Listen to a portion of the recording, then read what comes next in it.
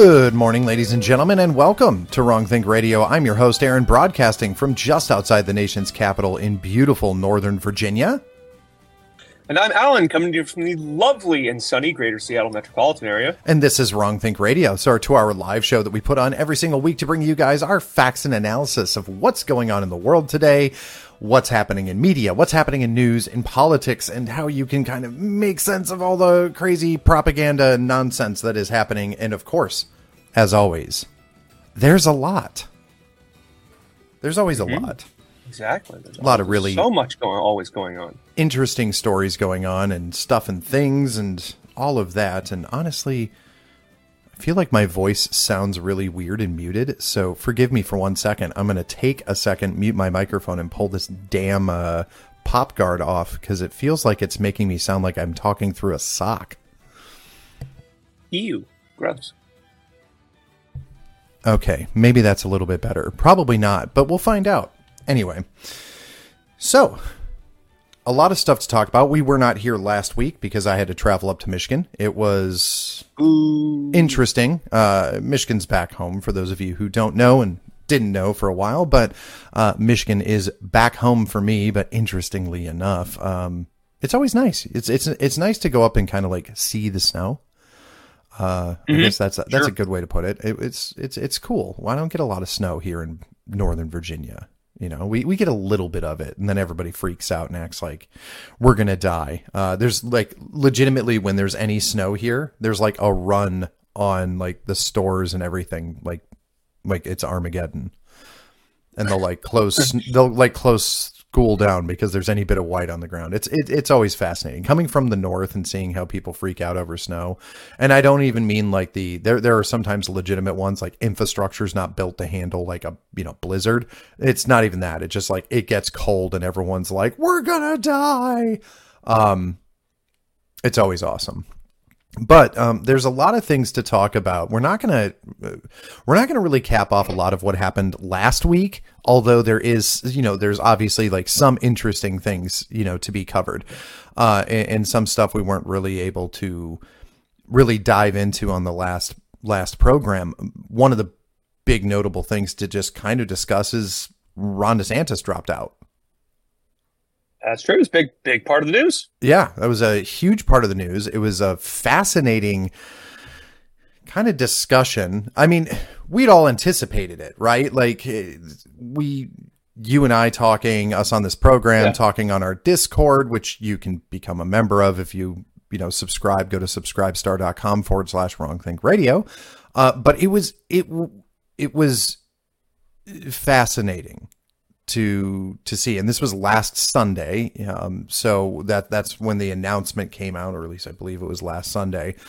And yeah, Ron DeSantis dropped out, and it has been one of the things that I've been doing somewhat selfishly was monitoring all of the former influencers of the DeSantis campaign to see, well, what happens now? Because is there going to be this weird contingent of never Trumpers that's going to continually basically try to hamstring any sort of success or victory in the 2024 election because they would rather lose than be wrong?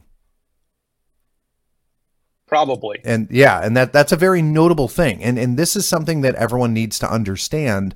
When you get into, I guess, part of it is politics, consulting politics, that kind of thing, but also just the media in general. Being wrong in the media, is a bad thing. And nobody wants to be wrong. Right. Nobody wants to be wrong, especially when you sell yourself in politics as being an expert. There are things that Alan and I are very good at. And, there are things that we, spend a lot of time reading, but we're never going to sit here and act like our opinion is somehow a gospel. The whole idea of this show is that, him and I are regular people and we're who should be being listened to, because we are the average voter. We speak for the average voter. We talk to average voters every day. And so that's one of the things that I would, point out. But when you have other people like, say, Daily Wire or Breitbart or any of these other groups, their job is to be experts, quotey fingers. You know, they're supposed to prognosticate and be right about things. Well, there's a lot of these kinds of people, to include, well, I brought up Daily Wire because of like Ben Shapiro, but like Steve Deese, who's a radio host that was a huge DeSantis fan. Are these people going to see the victory of Donald Trump in 2024 as like an attack against their credibility? Would that make it possibly? You know, does that put it in a situation where they would rather lose than be wrong? And it goes beyond that, because there's a lot of money that people will put into, especially if they have millions-dollar brands to back up, you know, their entire livelihood. Even though, let's just be honest, I don't think it's a threat against anybody's livelihood. You know, there were people that were smart and said, I like DeSantis better than Trump. DeSantis dropped out and they go, okay, well, I'm supporting Trump then, because I hate Democrats the most. You know, like it was a pretty easy, it was a pretty easy thing to do. You know, you can like different candidates, you know, but like not in this current landscape. Well, another issue with a lot of people is it's always good to remember that people do this for a living. Like you said, there is a lot of money to be made in political commentary, and essentially being a persona. And people have a lot of money invested in the persona they've built and the sort of media companies they have. And that does not necessarily align with essentially what I would say is at least my values. Is and there's maybe nothing wrong with that. Not necessarily anything wrong with making money, but there are strategies to make money that people will inevitably be, let's just say, tempted by, that are at odds with what they say their values are. Or at least we always have to be wary of that. And because these are businesses, like the Daily Wire, for example, is a money-making enterprise designed to make money. If there are takes they can have or ideas they can push that will stand to make them more money or more popular or gain viewership, that is a priority for them in a way that might be easy to forget. So, for example, I think there was a contingent of people that supported DeSantis because it was the contrarian opinion that made them more popular or got them more advertising. Kind of the idea of any I just blanked out. What's the phrase? It's like any publicity is good publicity. Right. For example, there's a lot. That's a real thing. So when I see things like, for example, the Daily Wire and Ben Shapiro is a great example because we disagree about a certain number of things, and sometimes I wonder, do you have this opinion because it is what is best for the future of the country, or do you have this opinion because it is what is going to draw the most viewership, draw the most advertising, or do the best for your business, rather than is this the best opinion to have in these events for the future of America? Right. Well, and it's interesting. Sorry, I just got a chat where people say that the music that we have playing for our like kind of, it's like our hold music when you come into Rumble before we actually start the show. There's music that plays, you know, because it seems like it'd be nice. But apparently it's still playing, and I can't do anything about that. Like I can't. It's just part of the template. So I guess we're just not going to have that. We just won't have that music. That's ridiculous. Sorry. I need to mention that for those who are listening. Hopefully it's not too intrusive, but that's annoying as hell. So I guess we just don't get to have nice things. Apparently not. So there's no longer going to be any music that sits in the background there. I'll redo the template. That makes me annoyed because I thought it was cool. We had like this kind of neat, you know, EDR music that would play. Jerks. Anyway, fine. Well, and what's interesting about it was we're now also seeing like kind of a weird marketing push. And so secretly I brought this up because there was something else I wanted to talk about. And there are going to be situations where some of these people are going to have to try to save face. Now, I don't know whether or not this is exactly what was happening here, but it does seem really suspicious that for whatever reason, we saw somebody like Ben Shapiro really kind of get behind Ron DeSantis. And sorry, our good friend Bujahideen just dropped in and says, I don't hear it. It's a skill issue. Anyway. Yeah. But so looking at the whole DeSantis thing, like Ben Shapiro jumped in behind DeSantis and very obviously was pushing him hard. He came in a little late, which was funny. And then DeSantis dropped out and all of a sudden, Ben Shapiro dropped a rap video. Oh, God. So in one How do you do, fellow children? Yeah. Isn't he like 40? in what can only be defined as the cringiest and gayest thing that I've seen in politics in quite a while, Ben Shapiro dropped a rap album. And there was literally butt sex in Congress not too long ago. Yeah. There was literally butt sex in Congress, and this is gayer than that. Like, oh my God. It's so... How do you not know? How do you not know? Because like when I shared this on our X account, I literally put the GIF from the two old church people that do the rap. Everyone knows this video. Yeah. It's like, how do you not know that you are going to be a gross? Yeah, how do you not know you're going to be gross? Like, it's so dumb. It depends on who the audience is. Yeah. If you think the audience, if you think your audience is potentially, let's say, I don't know, out of touch boomers, maybe the idea of a rap video would appeal to them. This is exactly what I'm talking about. If you were trying to be the most serious kind of news organization that had a lot of credibility, I don't know if I would be making rap videos. If I was just trying to increase my engagement on YouTube and other things, I could understand how that might be an appealing idea to accomplish a goal that's different than what your stated goal is. I guess that's really my gripe.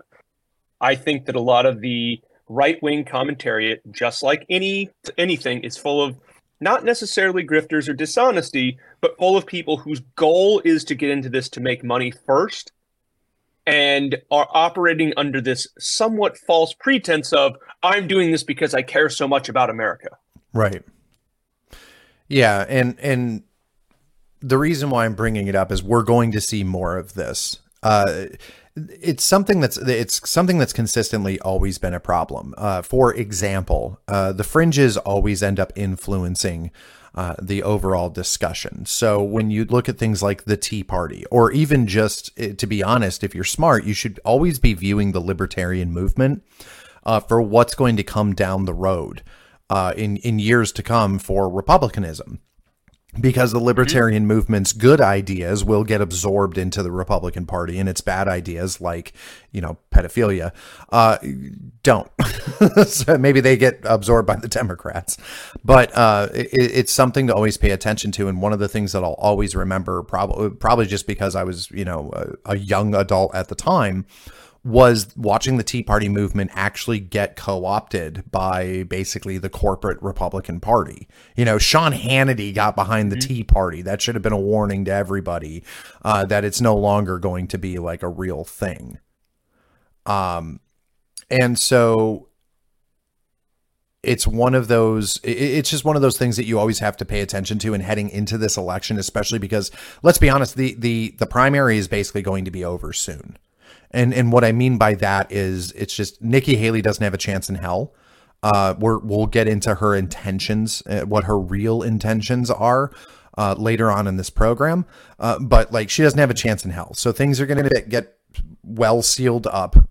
She really should drop out because there's no point, but things are going to get pretty well sealed up. And then it's going to be this movement forward. And we're basically just going to be moving into 2024, into the general election season within about the next month.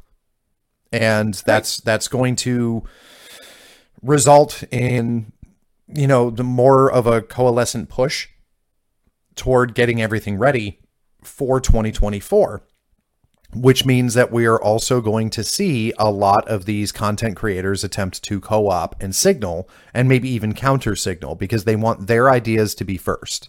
Their ideas, or their investors' ideas, or their lobbyist ideas, however the hell you want to say it.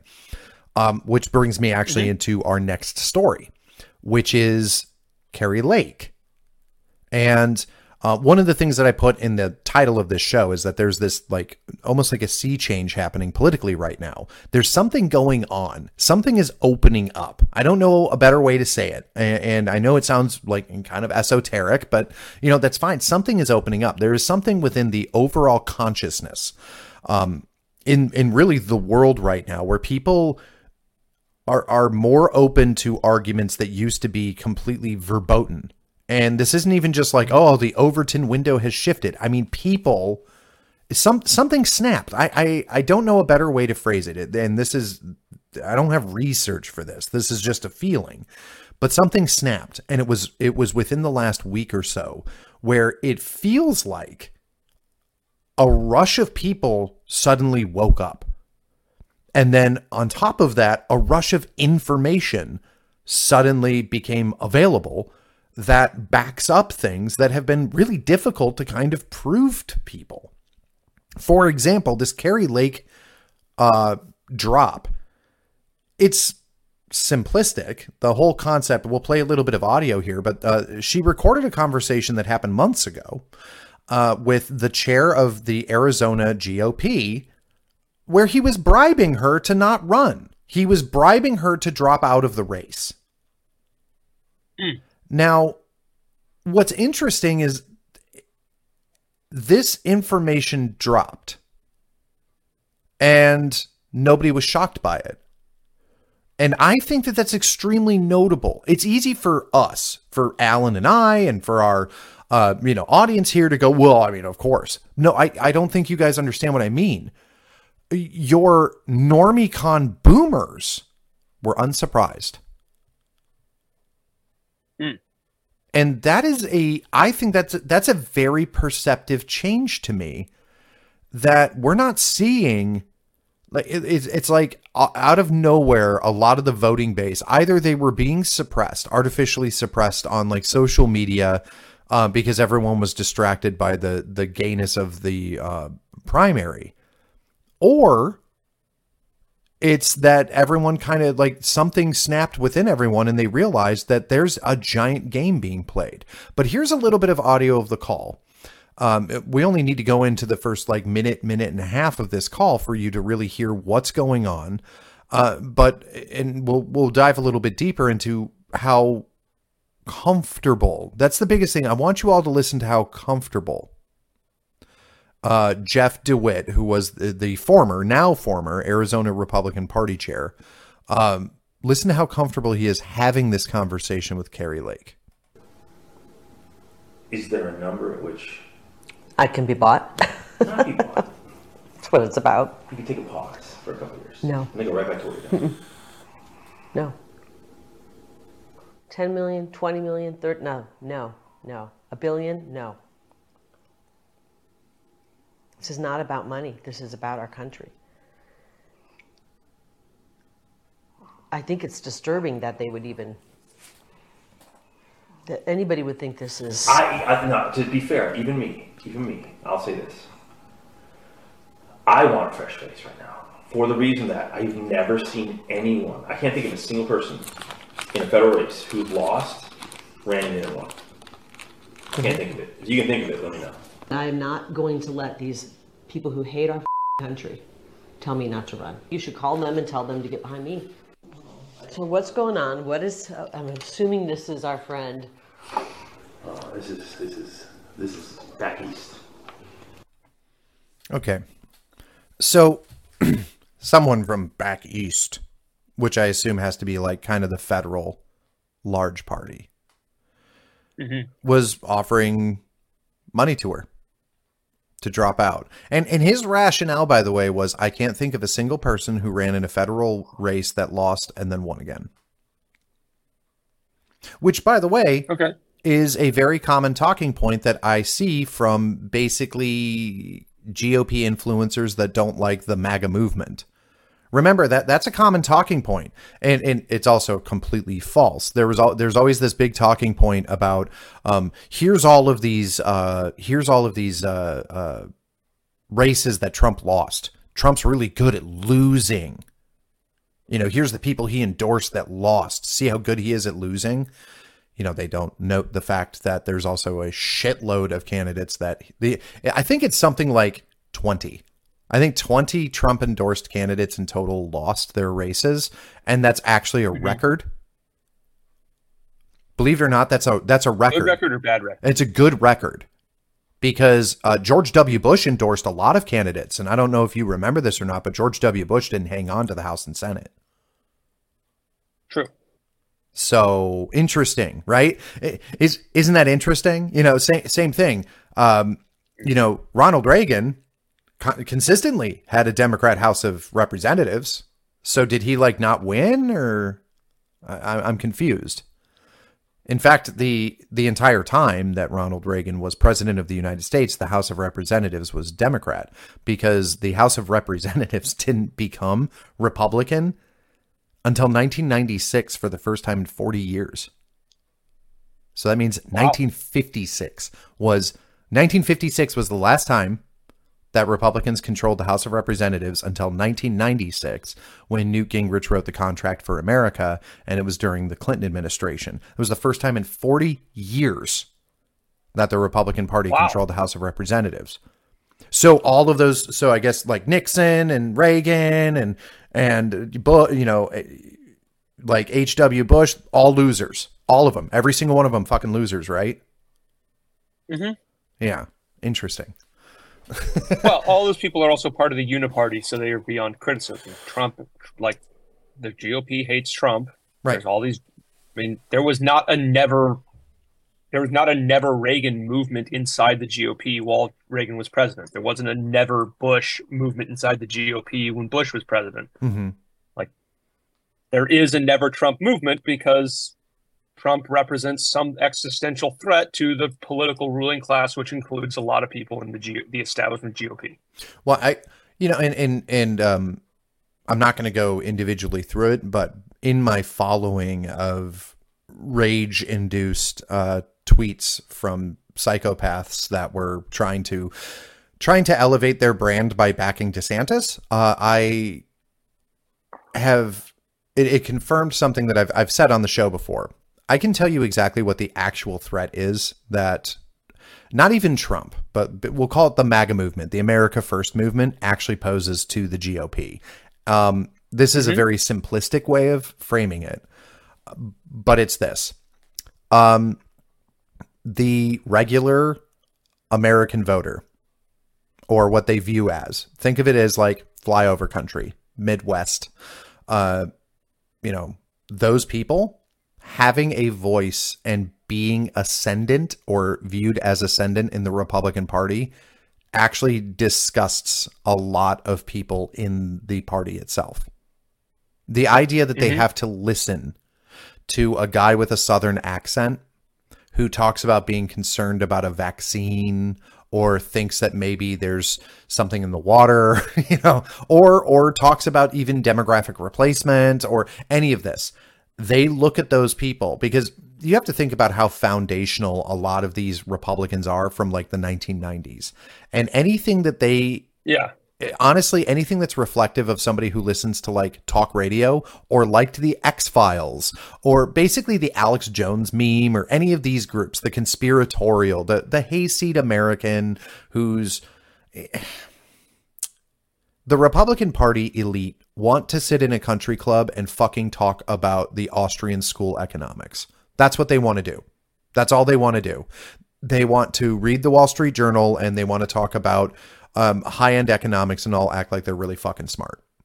So the idea that there are American voters right now that have an incredible voice that are talking about things like immigration, or talking about what's being taught in their schools, or, just in general, what's on television and what their children are being exposed to, and whether or not society is really as faithful as they think it is, and stuff like this. This is anathema to the politics that these idiots want, because it's not something that you can talk about at a party and feel really smart.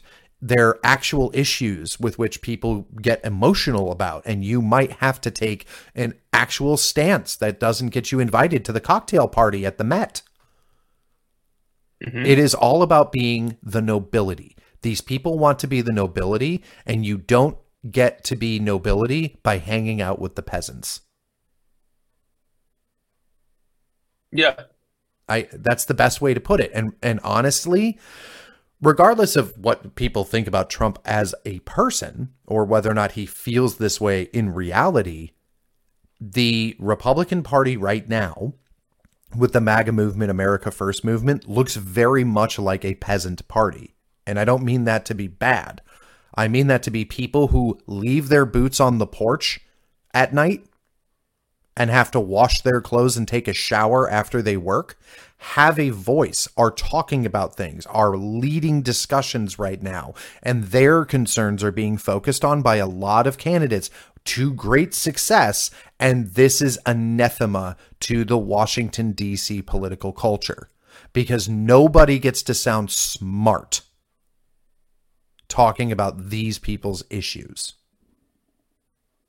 Right. And a lot of it is media and the media, Hollywood, American culture has basically spent the last however many years ensuring that the caricature of the dumb peasant that fills all our mind is basically a white redneck. Yep. And there's a lot of people that are right-wing adjacent, totally normal, good people who maybe have voted Republican their whole life, but have still succumbed to the programming that's been put in their heads, and still view basically, and are just being directed by essentially the left. They might think that they're on right wing, they might think they're Republicans, but their attitudes are cultivated by the left because they're like these. A lot of Nikki Haley voters probably fall in this category. It's like, well, I want to be right wing because I know I'm not one of those dirty communists. But at the same time, I'm too smart to be lumped in with all the dumb people. Now, granted, Hollywood is basically Hollywood media tells these people, well, the dumb people are that group over there. You don't want to be considered dumb like them.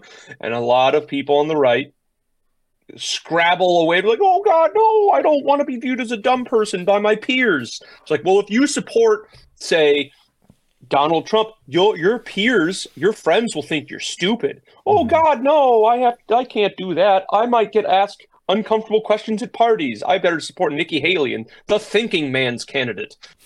But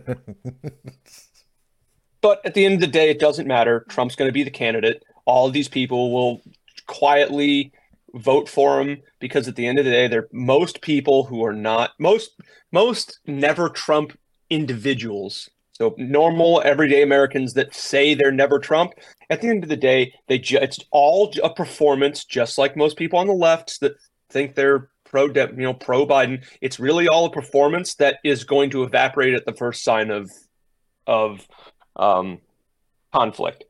They're going to go, oh, I'm going to vote Trump in the primary. I'll vote Trump in the general election, but I'm going to tell all my friends that, I did it with a heavy heart because I care so much about decency. But at the end of the day, their opinions don't matter because it's all just a performance. They can be directed by whichever way the actual political winds move. And it's hard to care too much about these people. The only thing that really matters is when they're essentially weaponized against us by the establishment, and the establishment stands ready to present people like Nikki Haley going, this is the smart person's candidate. Now, we don't really have to worry about that now because it's pretty well impossible for Nikki Haley to win the nomination and become president. But it is something to always consider, that a lot of people's politics and opinions are not actually based on careful consideration, but essentially on the media told me this and I'm just reacting to that. Well, And in addition to that, we do have to be concerned about stuff like that for 2028. There is going to be an open primary in 2028. And these people are going to want to co-opt. We're going to have to pay attention to who is going to be pulling the levers of power. And with that, so this actually all results in some good news. Since we're talking about whether or not groups can take over, and right now this is part of the shift that I'm talking about. Texas is having a standoff with the federal government at the border. Let's go. Under the if we had a segment for this shit, I didn't think I would see the Republican Party do. Greg Abbott has just decided he's had enough. And he's just, no, I'm deploying my National Guard. I'm going to put them at the border and do something. Literally challenging, which, by the way, this is really all it takes. Call bullshit. This is the one thing that really the GOP is bad at. The left is really good at this, and the GOP is just terrible, which is just call their bullshit. So Greg Abbott is securing the border with his National Guard. And just to get through some of the dumb takes that people have, which is he's not defying a Supreme Court order. The Supreme Court ruling just said that the federal government can get rid of razor wire at the border. It didn't say Texas had to get rid of it, and that Texas basically couldn't lay it down in reality. It basically just said that the federal government is allowed to get rid of barriers that are put in by a state, which, okay. And Greg Abbott had an answer to that, which was, fine, I'm going to deploy my National Guard. And then a bunch of other Republican governors go, would you also like my National Guard? Yeah. So Oklahoma has sent troops, National Guard troops. The governor of Oklahoma sent National Guard troops to support Operation Lone Star in Texas. Oh, fucking! Out of what is now 25 different governors of states have given statements in full support of the Governor Abbott of Texas against the federal government, which is, I think, in and of itself, and something I did not expect to see in such a short time period. This swathe of Republican governors standing up and saying, we support the governor of Texas against the federal government. Now, I think they looked at how the winds are shifting. They looked at their own states and said, well, shoot, I have nothing to lose by endorsing this. I know DeSantis, he got away from his consultants that he was using on the campaign trail and made some very strong statements in support of Texas against the federal government, and it's great to see. I mean, it takes 38 states to get a constitutional convention, and we're a long way from that. But if 25 state governors are openly voicing support for Texas against the federal government and entertaining the idea of deploying their National Guard to join with Texas, essentially to prepare to fight the federal government, that is a very interesting scenario that I certainly did not expect, and I don't know if any of us really know how it's going to turn out.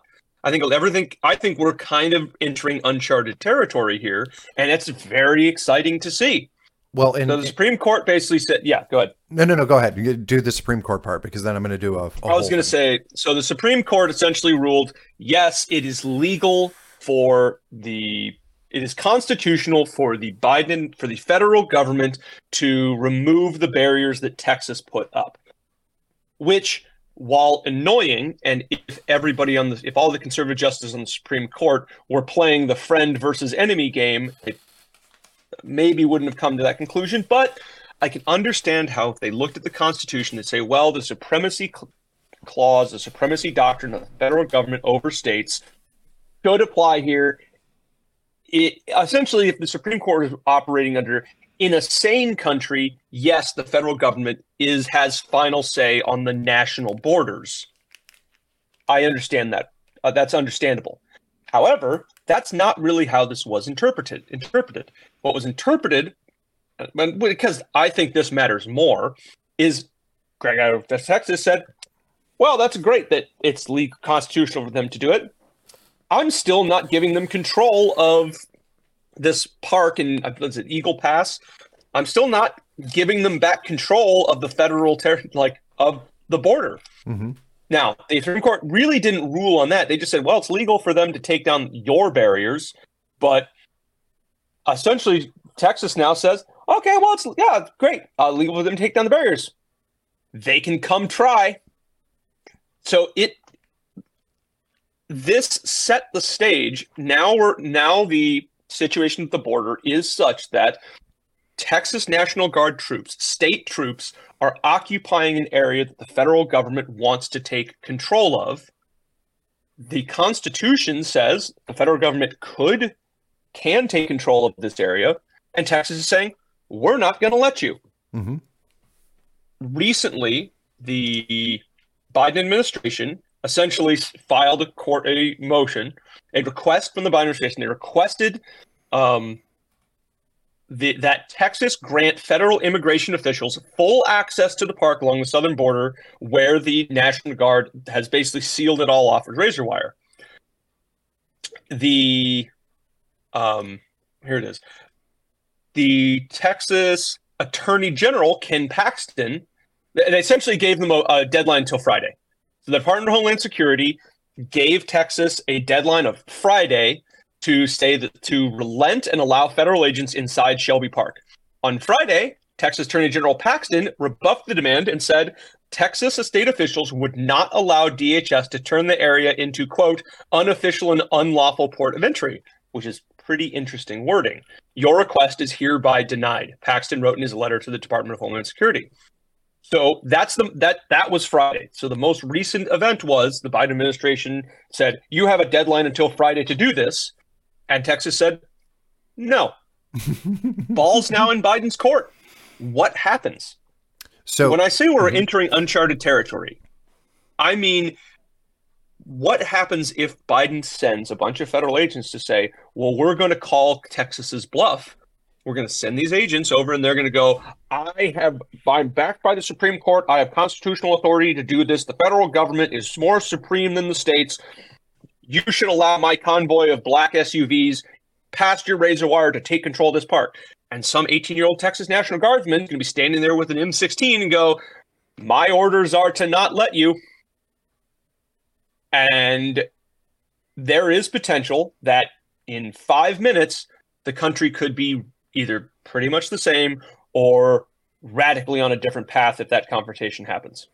Well, and it's interesting because there was a conversation about this. Newsmax had an interview with John Kirby, who is the National Security Council head for the Biden administration. And there was a little bit of an exchange here where there's some discussion. And so this is what John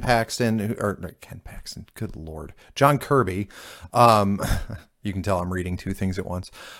John Kirby, this is what he had to say to Newsmax when they were asking about what's going on with the Texas National Guard and its mobilization at the border, and kind of what the administration's thoughts are on it. There's rumblings that Joe Biden should or may actually federalize the National Guard, take that power away from Greg Abbott. Let's say this showdown, that's what it is. It's a showdown. It's a showdown of power and loyalties and constitutionality. Let's say he does that. How many people say, no, you know what, screw you, Biden administration, and how many people stay and fight with Texas versus the federal things, and does that put us on course for a force-on-force conflict?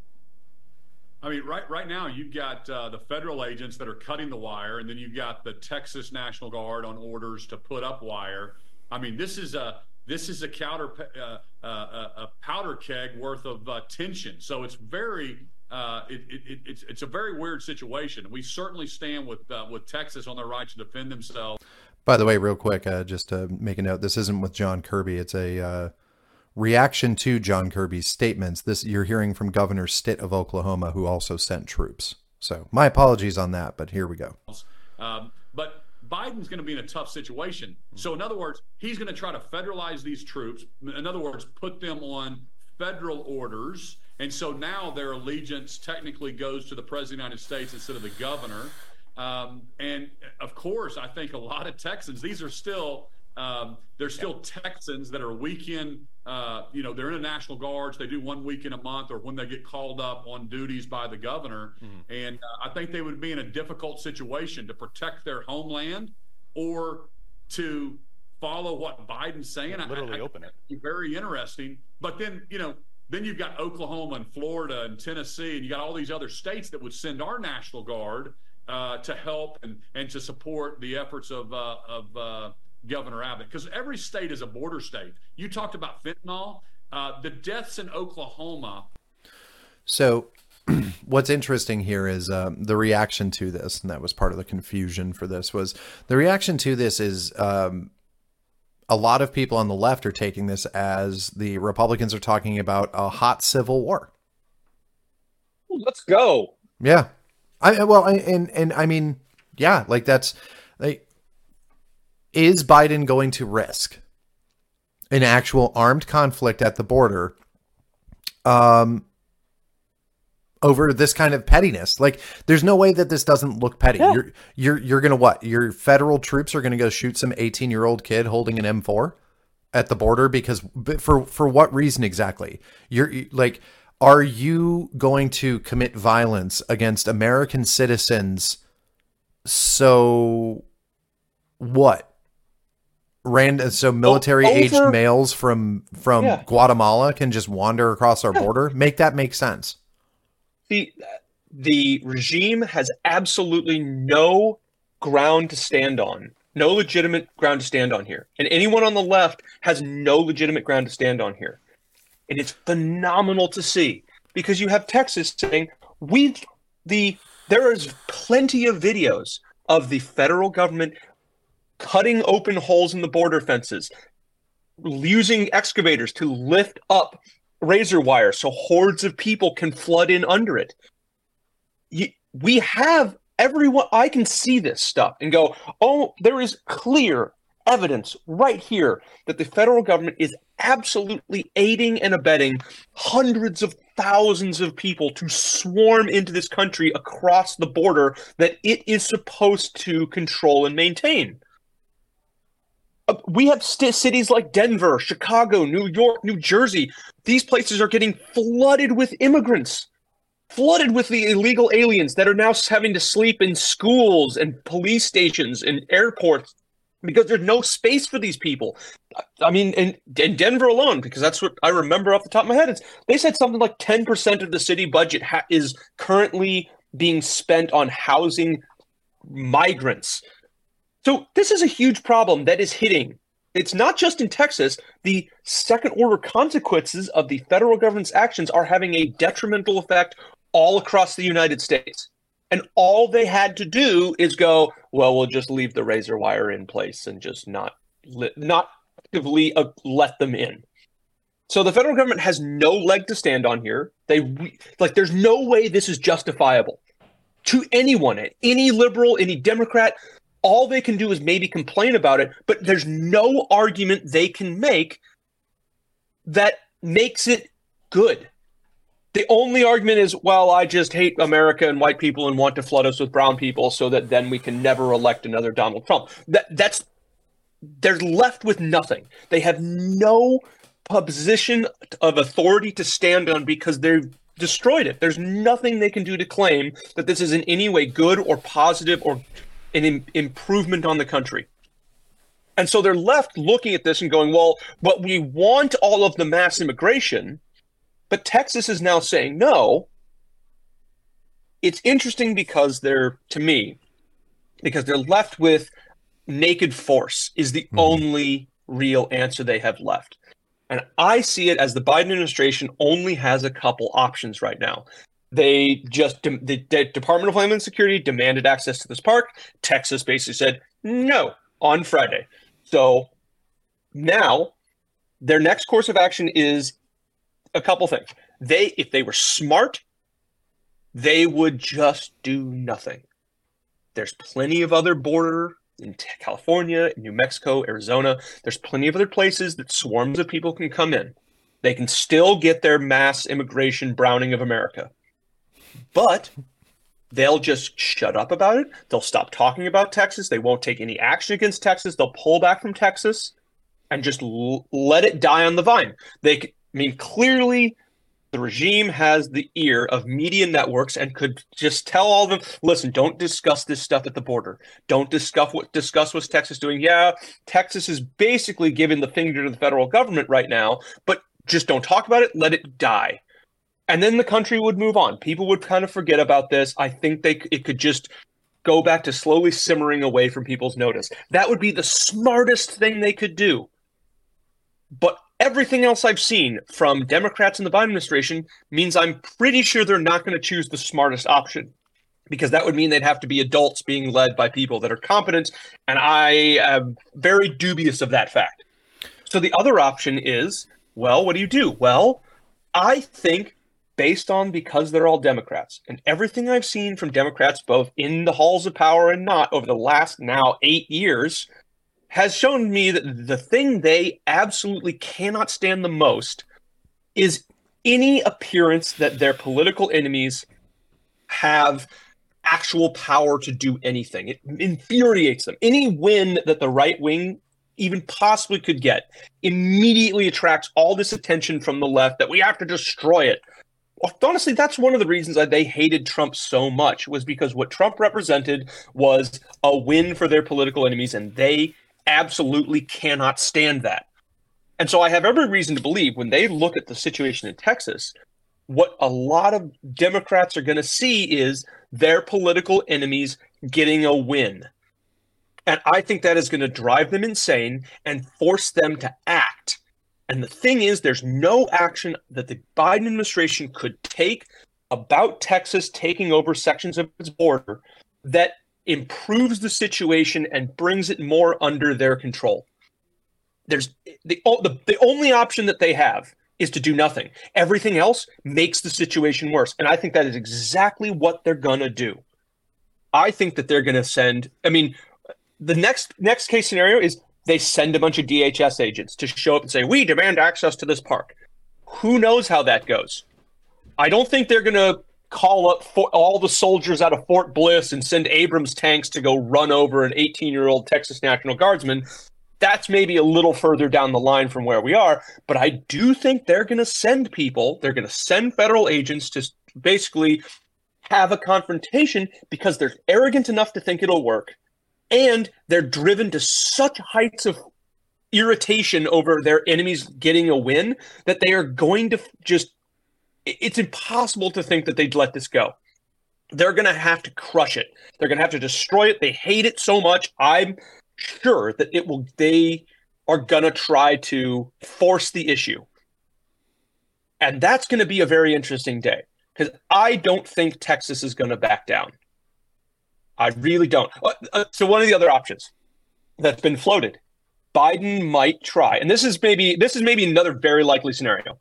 Biden might try to nationalize the Texas, federalize the Texas National Guard, and then say, well, I'm now ordering you away from the border. That would be kind of within, I could see people thinking that was viable.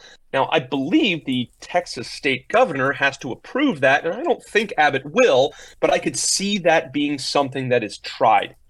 And again, what's that going to do if that's refused?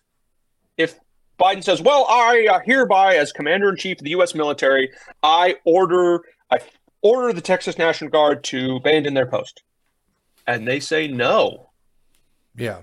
That's now a situation where essentially you have, it's hard for me to look at this and not feel that we are on the cusp of a serious constitutional crisis in the country. Because I feel like all of these states supporting Texas, everybody is primed and ready to disobey the federal government.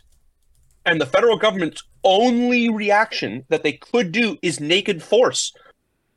So if they say send a bunch of DHS agents to show up and say, well, we're taking control of this park and you're not, and I demand you pull this razor aside, and they say no, first off, I think it might end there, because I don't think anybody any agent, anybody in the federal government, I don't think they want that. I don't think they're going to risk their life for mass immigration across the border, which is fascinating to think.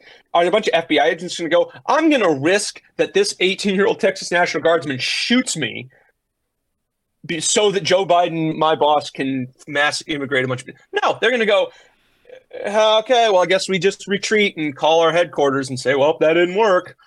Because I can't imagine if they push back just a little bit, they just say, no, my order's from the governor and I'm not letting you in. And they're like, well, you have to let me in.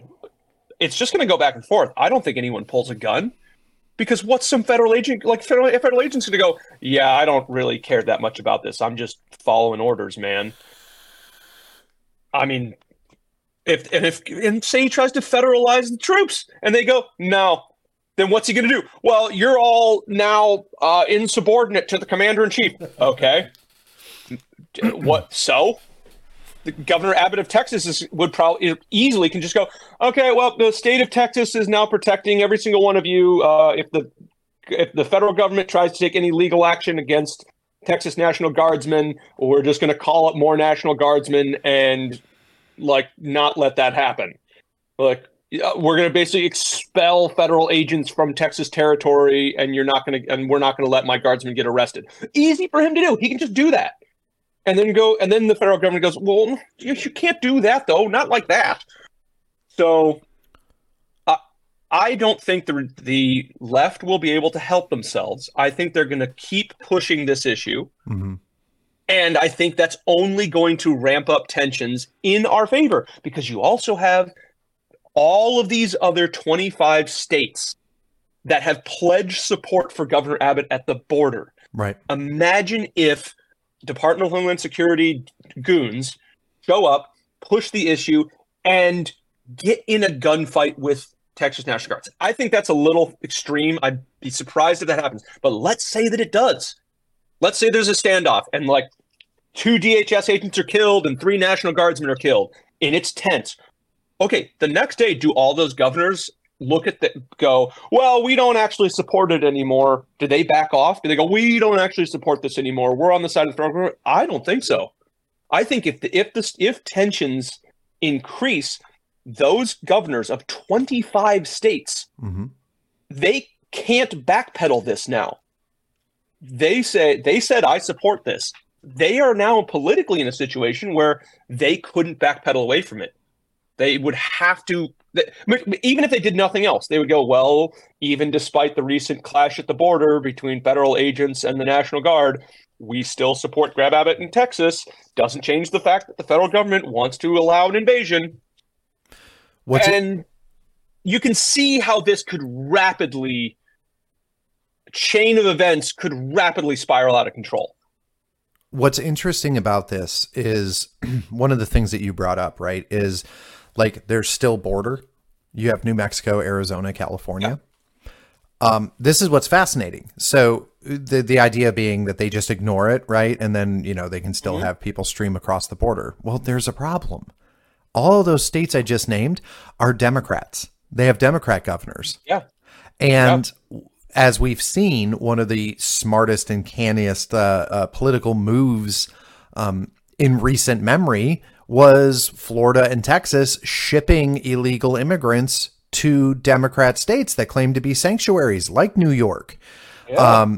New York, New Jersey, and some of these other states, even Colorado, where you're seeing they have to house them in schools. They have to house them in airports. Everybody remembers the whole Martha's Vineyard hilarity, where it's we're going to have a bus show up at Martha's Vineyard with a bunch of illegal immigrants. And then the Martha's Vineyard people were like, get them out now. And they tried to pretend like it was some sort of great, wonderful thing. They took all those Instagram videos of them hugging the immigrants that stayed there. But everyone knows that it was all the, white, rich liberals that were like, oh my God, get them the fuck off my lawn. So, yeah. It's amazing because it's to be completely honest, it is making the pressure real. This is no longer this is no longer just like some random discussion. This is not a theoretical discussion in American households anymore. This is actually something that people have to address. Specifically, like here in Virginia, for a number of years, obviously we had a Democrat governor until the election recently, but you know, we were a sanctuary state and we took in, quote, refugees, and like my kid's school has to put an inordinate amount of resources into just being able to teach kids that don't even know English. Absolutely insane. And even like now it gets even more weird because we have Ukrainian refugees and we have Afghani refugees and like all this other shit going on. And it's just like, what the fuck is happening right now? And it's even worse further north near DC, where there are like people that have voted Democrat their entire lives are going, well, okay, but like maybe no anymore. Can we maybe not do this any longer? And of course the Democrat, you know, party itself is like, oh no, we're going to do it even harder because it makes the conservatives mad. But this is the fundamental aspect of everything. Is it all goes back to, it's just the simple question of, why the fuck do we need this? And the only emotional response that you can get from a lib is, they're refugees. Yeah. And at a certain point, everyone's going to go, no, they're fucking not. And you mentioned it. So Nevada, Arizona, you said these are blue states. Well, how many people in those states are furious at what's going on? And we'll see what Texas is doing and going, we should be doing that here. Why do all these Democrats in my state want to keep doing this? I can imagine a bunch of Democrats in those states looking at Texas and going, well, that's pretty reasonable. I mean, like, I might vote Democrat, but my town, but half the kids at my kids' school are now immigrants. And this is nuts. And there's no way even people like regular Democrat voting Americans who aren't crazy activists, there's no way they're going to be that okay with this because it's a big detriment to their lives. People in Denver, people in New York, people in Philadelphia are annoyed at all of this. They're like, why is my quality of life getting worse because of just mass immigration? Right. But at the same time, they're going to look at what Texas is doing and go, what, you, Governor of Arizona, do the same thing. And they'll be like, well, but like we support the Biden administration. It's like, well, don't. Like literally, it's working. Like they're putting up razor wire and just keep that from happening here. I think it's going to cause political chaos in those states as well. And then what do you have when you have, 25 state governors, all that have pledged support for Texas? What happens when they start going, you know what? I'm starting to put up border security between Utah and Arizona, and we're going to protect the Utah border inside the United States from illegal immigrants. We're going to just say, like, I don't care what the law is or constitutionality, but Utah state troopers, if they find anyone who's an illegal, we're just ejecting them from Utah. They could do that. I think that's easily within the cards. And it seems like everything's fine now, but it would not shock me if we look back on these events as precipitating this just huge upheaval and crisis in the United States. Because it's people are demanding action. I think that's why the GOP felt comfortable doing this and throwing their support behind it. Like governors, like you mentioned before, Governor Abbott of Texas isn't even like the most right-wing governor on immigration at all. Yeah. But he was just like, this is just terrible. I hate it. Like I should do something. And he realized I can do this and there's going to be no negative political ramifications to me. Great. How many other governors are looked at this and thought the same thing? It's like, I can just do this and it will only improve my situation, which means that governors of Republican states, their political calculus, or especially the political calculus of the analysts that are advising them and the consultants advising them, are pushing them to do things that essentially we want. They're pushing them to say, listen, sir, the best thing you could do right now is to push back on illegal immigration and support Texas. And they go, okay, well, I guess we do that. And like I said, that's pretty amazing, because the people in those states, like people in a lot of these red states, if their governors take a even harder line, like we're going to start protecting our borders inside the United States from illegal immigrants, we're going to refuse to allow any illegal immigrants into our state, even if the Biden administration wants us to take them, they will have the complete support of their red population in doing just that. And in fact, if you were the governor of one of these 25 states and you wanted to make a name for yourself, if you were, say, a little bit arrogant and wanted to increase your power and prestige in the greater Republican Party, the best thing you could do is say, we're sending National Guard troops to Texas, or I'm going to start protecting my borders like that Greg Abbott down there. I think that's absolutely within the cards. I'd be shocked if there weren't Republican governors trying to think, how can I take this situation and improve and make myself even more popular? Clearly, once they look at this and go, ooh, it's a really popular thing for me to oppose the Biden administration immigration, because you have to be kind of a little bit like, to get into politics this far, you have to be willing to jump on those opportunities. And I think that they will. It's going to be very interesting.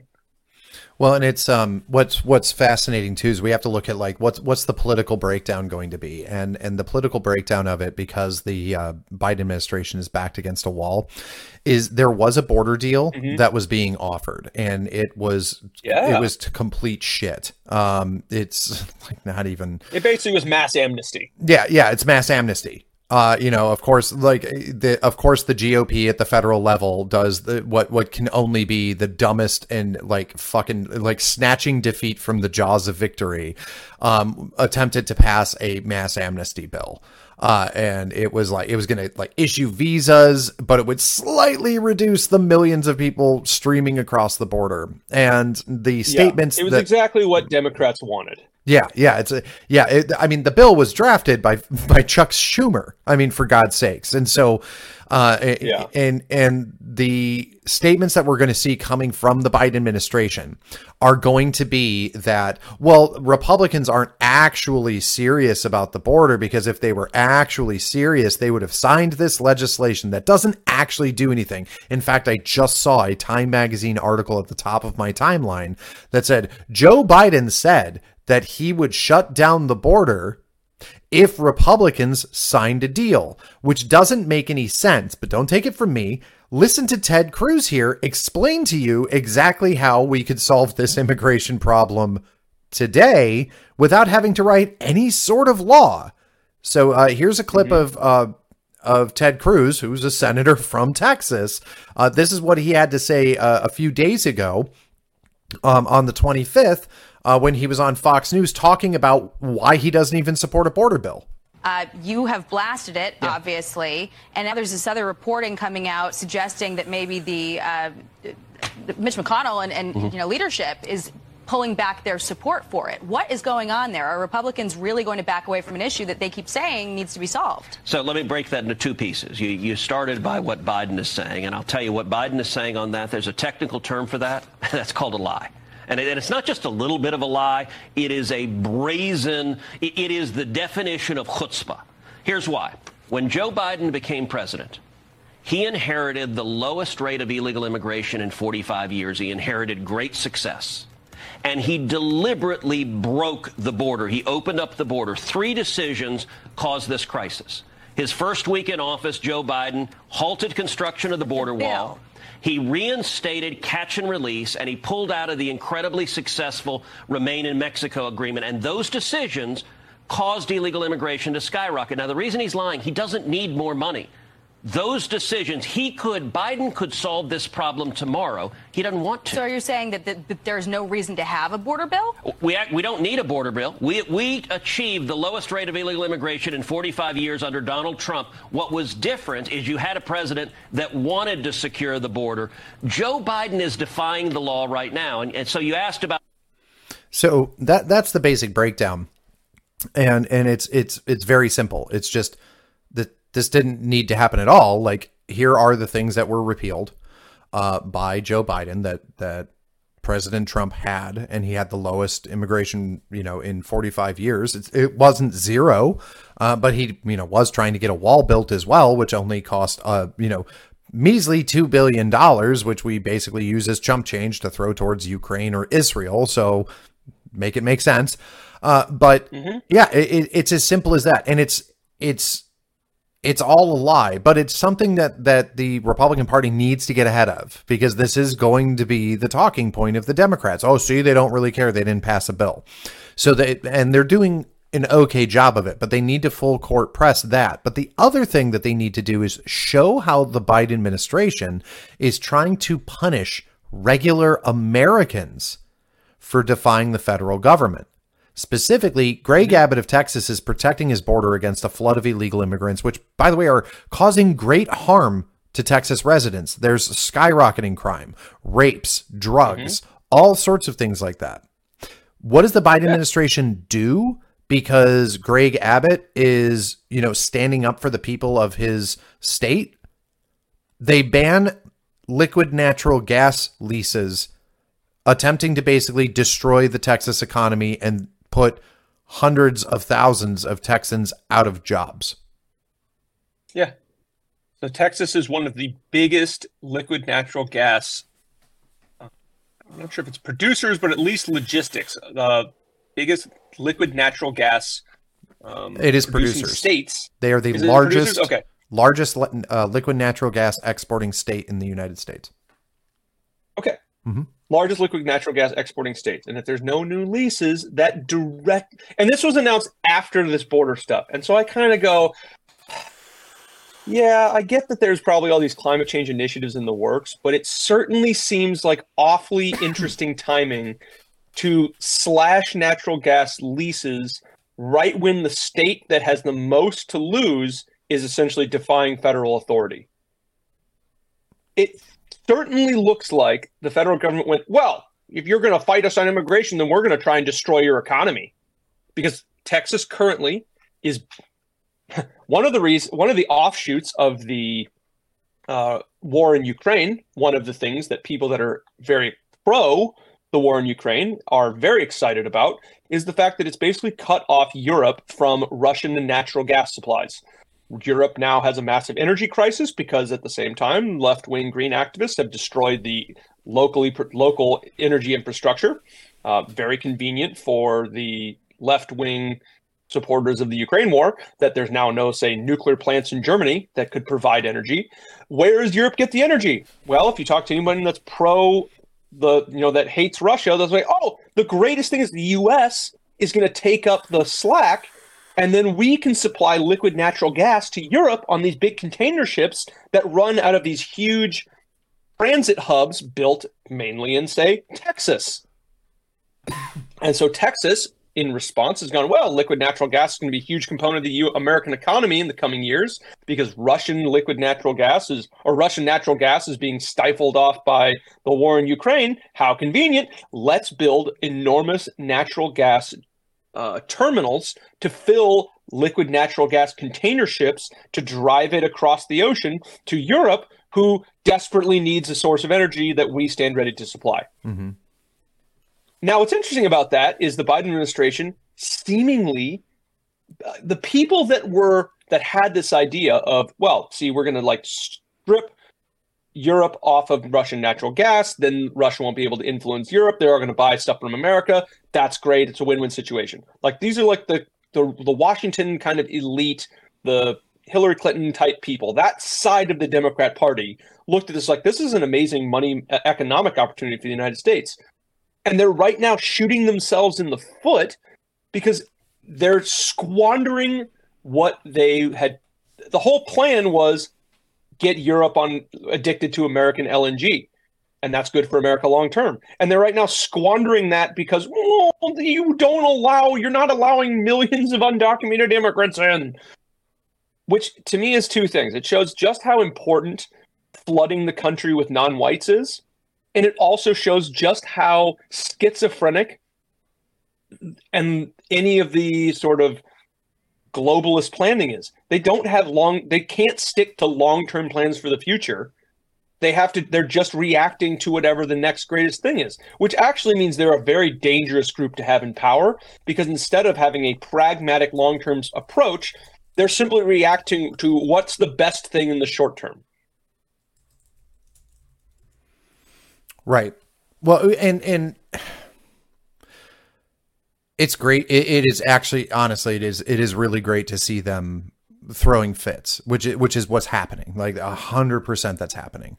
Like the fits of rage, and they're on their back foot, which is one of the great things about like all of this policy that's going on. And in addition to that, on Tuesday, the Homeland Security Committee is going to be voting on impeachment proceedings for Secretary Mayorkas, the Secretary of the DHS.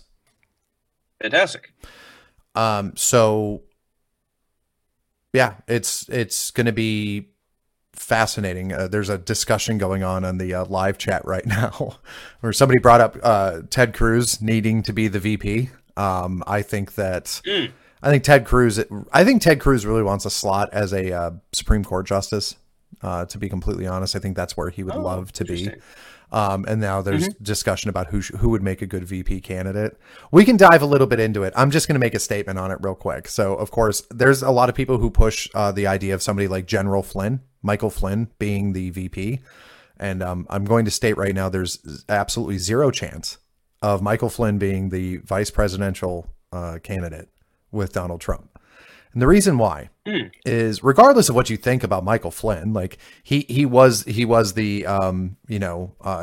the director of the Defense Intelligence Agency. He does have obviously some good experience and a very keen and good hatred for the military industrial complex and the intelligence apparatus.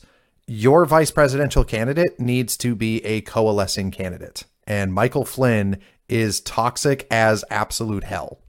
If he puts Michael Flynn as the vice presidential candidate, Donald Trump will lose, because Michael Flynn, I like the guy, but he sits on the fringes and he is going to terrify your regular kind of normie con voters, because I don't know. It would be a media bloodbath. He'd be put out and reflected as a completely insane, crazy person. And I don't see why the Trump administration needs to take that risk.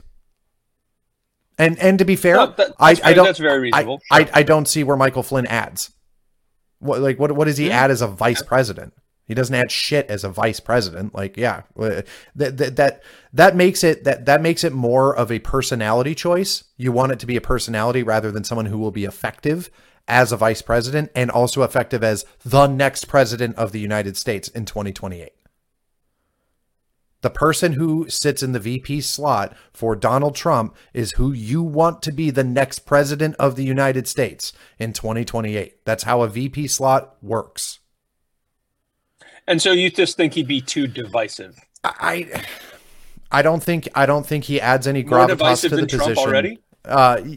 I think that it would highlight too much on the fringe crazy aspect of the Trump camp. Like, we like that. Other voters don't. Other voters don't like the Michael Flynn, the My Pillow guy section of the party. The people who you have people that are making statements about, and whether it's true or not, the idea that it was China that actually hacked our election through Venezuela and all of that. Like, they dove into that stuff. And to the regular voter, those people look fucking insane. Yeah. And it's not even on the message that they're putting out. It's the way that they put it out.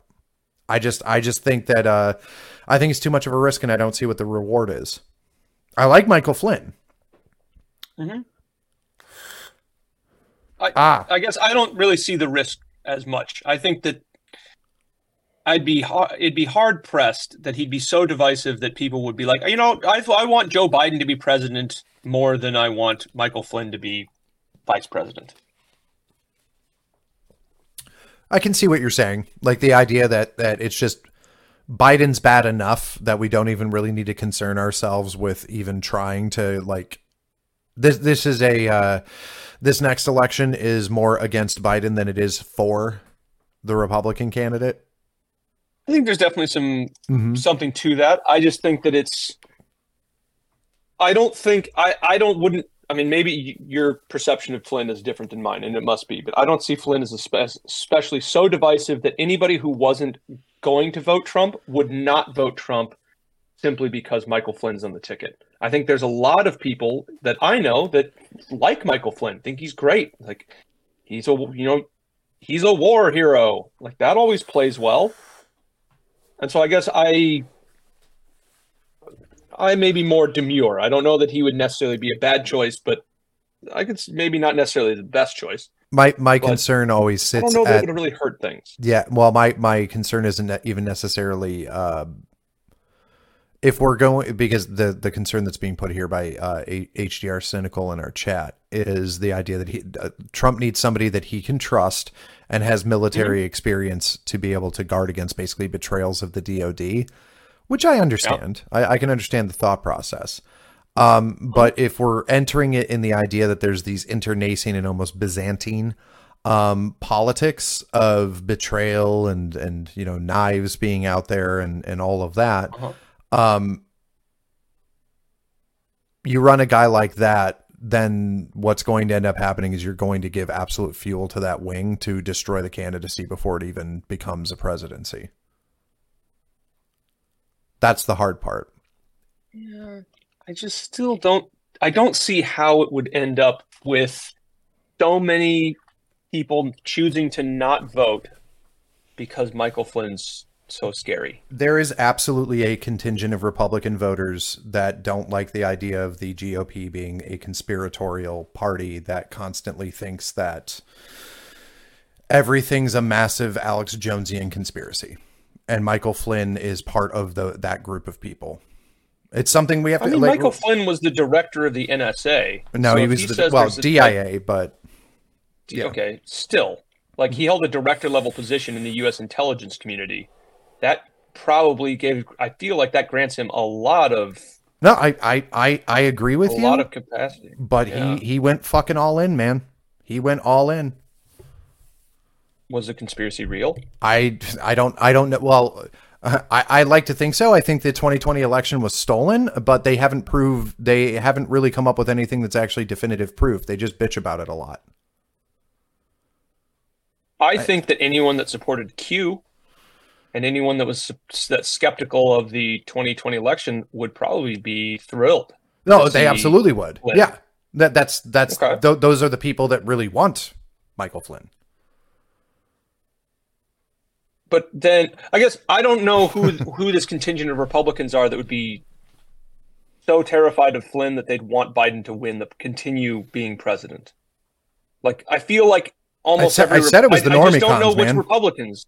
I said it was all the normie cons. You have a guy who literally... But when they get into the voting booth, I just don't feel... I feel like a bunch of people go, wow, I support Nikki Haley. I think she's fucking great.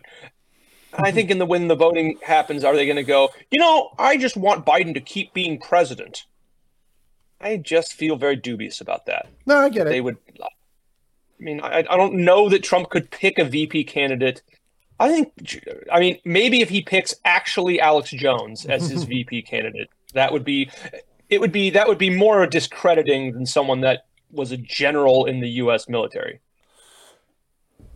Like, no, that implies a level of competence that it would be very difficult to argue against. Like, he's an incompetent conspiracy theorist. Like, I don't know, man. He became a general in the U.S. Army. He has to be pretty competent and capable, or Navy. I forget which one, but Army. He was Army.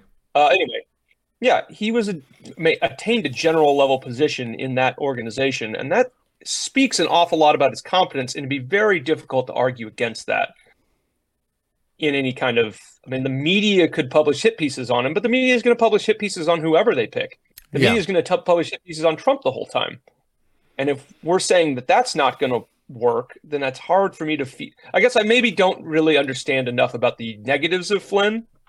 So anyway, I don't understand enough about the negatives of Flynn, but you're saying that they exist and that they might be substantial. I don't dislike Michael Flynn.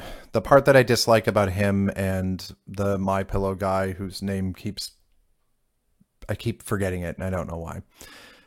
Yeah. I have nothing against those guys. I'm always in for a good conspiracy, and I absolutely do think that some really shady shit happened.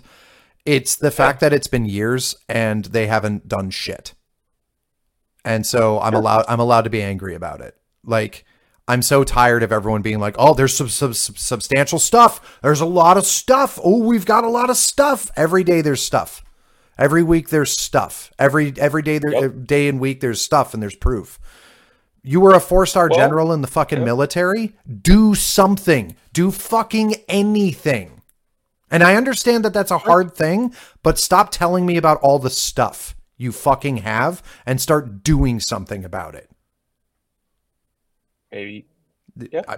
Maybe he needs to be vice president before we can do anything. No, he's not going to do shit. It's probably hard for a civilian to do. Well, then he's not. Then Trump's not going to do shit. I mean, he's not going to do shit about the election either. Right. like he's not. Like, okay. I mean, I just feel like that if that's the complaint, then Trump basically shouldn't be president because he didn't do anything. I mean, that was one of my initial complaints heading in. It's one of my complaints too. I mean, one of the main reasons why I think Trump is an attractive candidate for president is because he's going to be angry enough to do what is necessary, and is probably less likely to succumb to political pressure to compromise with Democrats, because hopefully he hates them so much and remembers his first presidency. Because Michael Flynn was part of that, I feel there is more likelihood that Flynn would also be on board with whatever more extreme measures Trump needs to take to get the country under control. Whereas if Trump had someone that was much more of a canny political operator like Nikki Haley, who's part of the establishment, that's the safe bet. But I think that she would actually actively pump the brakes on any radical change because she's part of the establishment. Right. No, and so I would rather have a Mike Flynn, right, who's anti-establishment, than a Nikki Haley who might be more politically palatable. No, I totally get it. I'm just I'm tired of that contingent telling me about all the proof that goes nowhere, because it almost feels like I'm being grifted at this point. So if I'm going to be completely honest, like, I haven't done a ton of research because I don't have the patience to sit there and look at everybody's proof that just tells me something happened and then see it go nowhere. I've already done that. I did that for 2 years after the election and I got exhausted by it. So there's a lot of bitterness there when we talk about some of these people, to a point where I've become suspicious. I'm not saying this, don't get all mad at me and send me a bunch of messages about it, but I'm at a point where I'm suspicious that these people are just making money off the fucking claims. Yeah, there's definitely some. Because I'm told that there's just all this proof, but I'm never seeing anyone do anything with it. And I think that it's because there's an awful lot of money to be made at claiming that there's proof, and not a whole lot of money to be made at actually doing something with it. Yeah. So that's just my cynical view of everything. That has nothing to do with candidacies of it.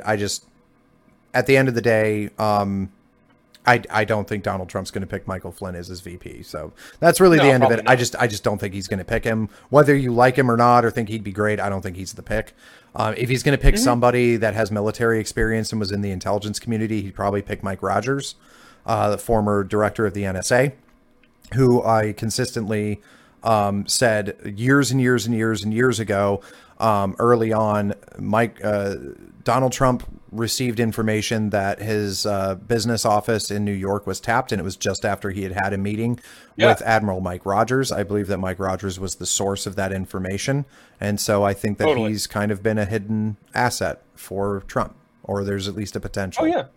So anyway, doesn't matter. Sorry, didn't mean to get into a whole debate about Mike Flynn and all of that. It's just I had a lot of hope when that group of people really started gathering a bunch of evidence, and it's been 4 years.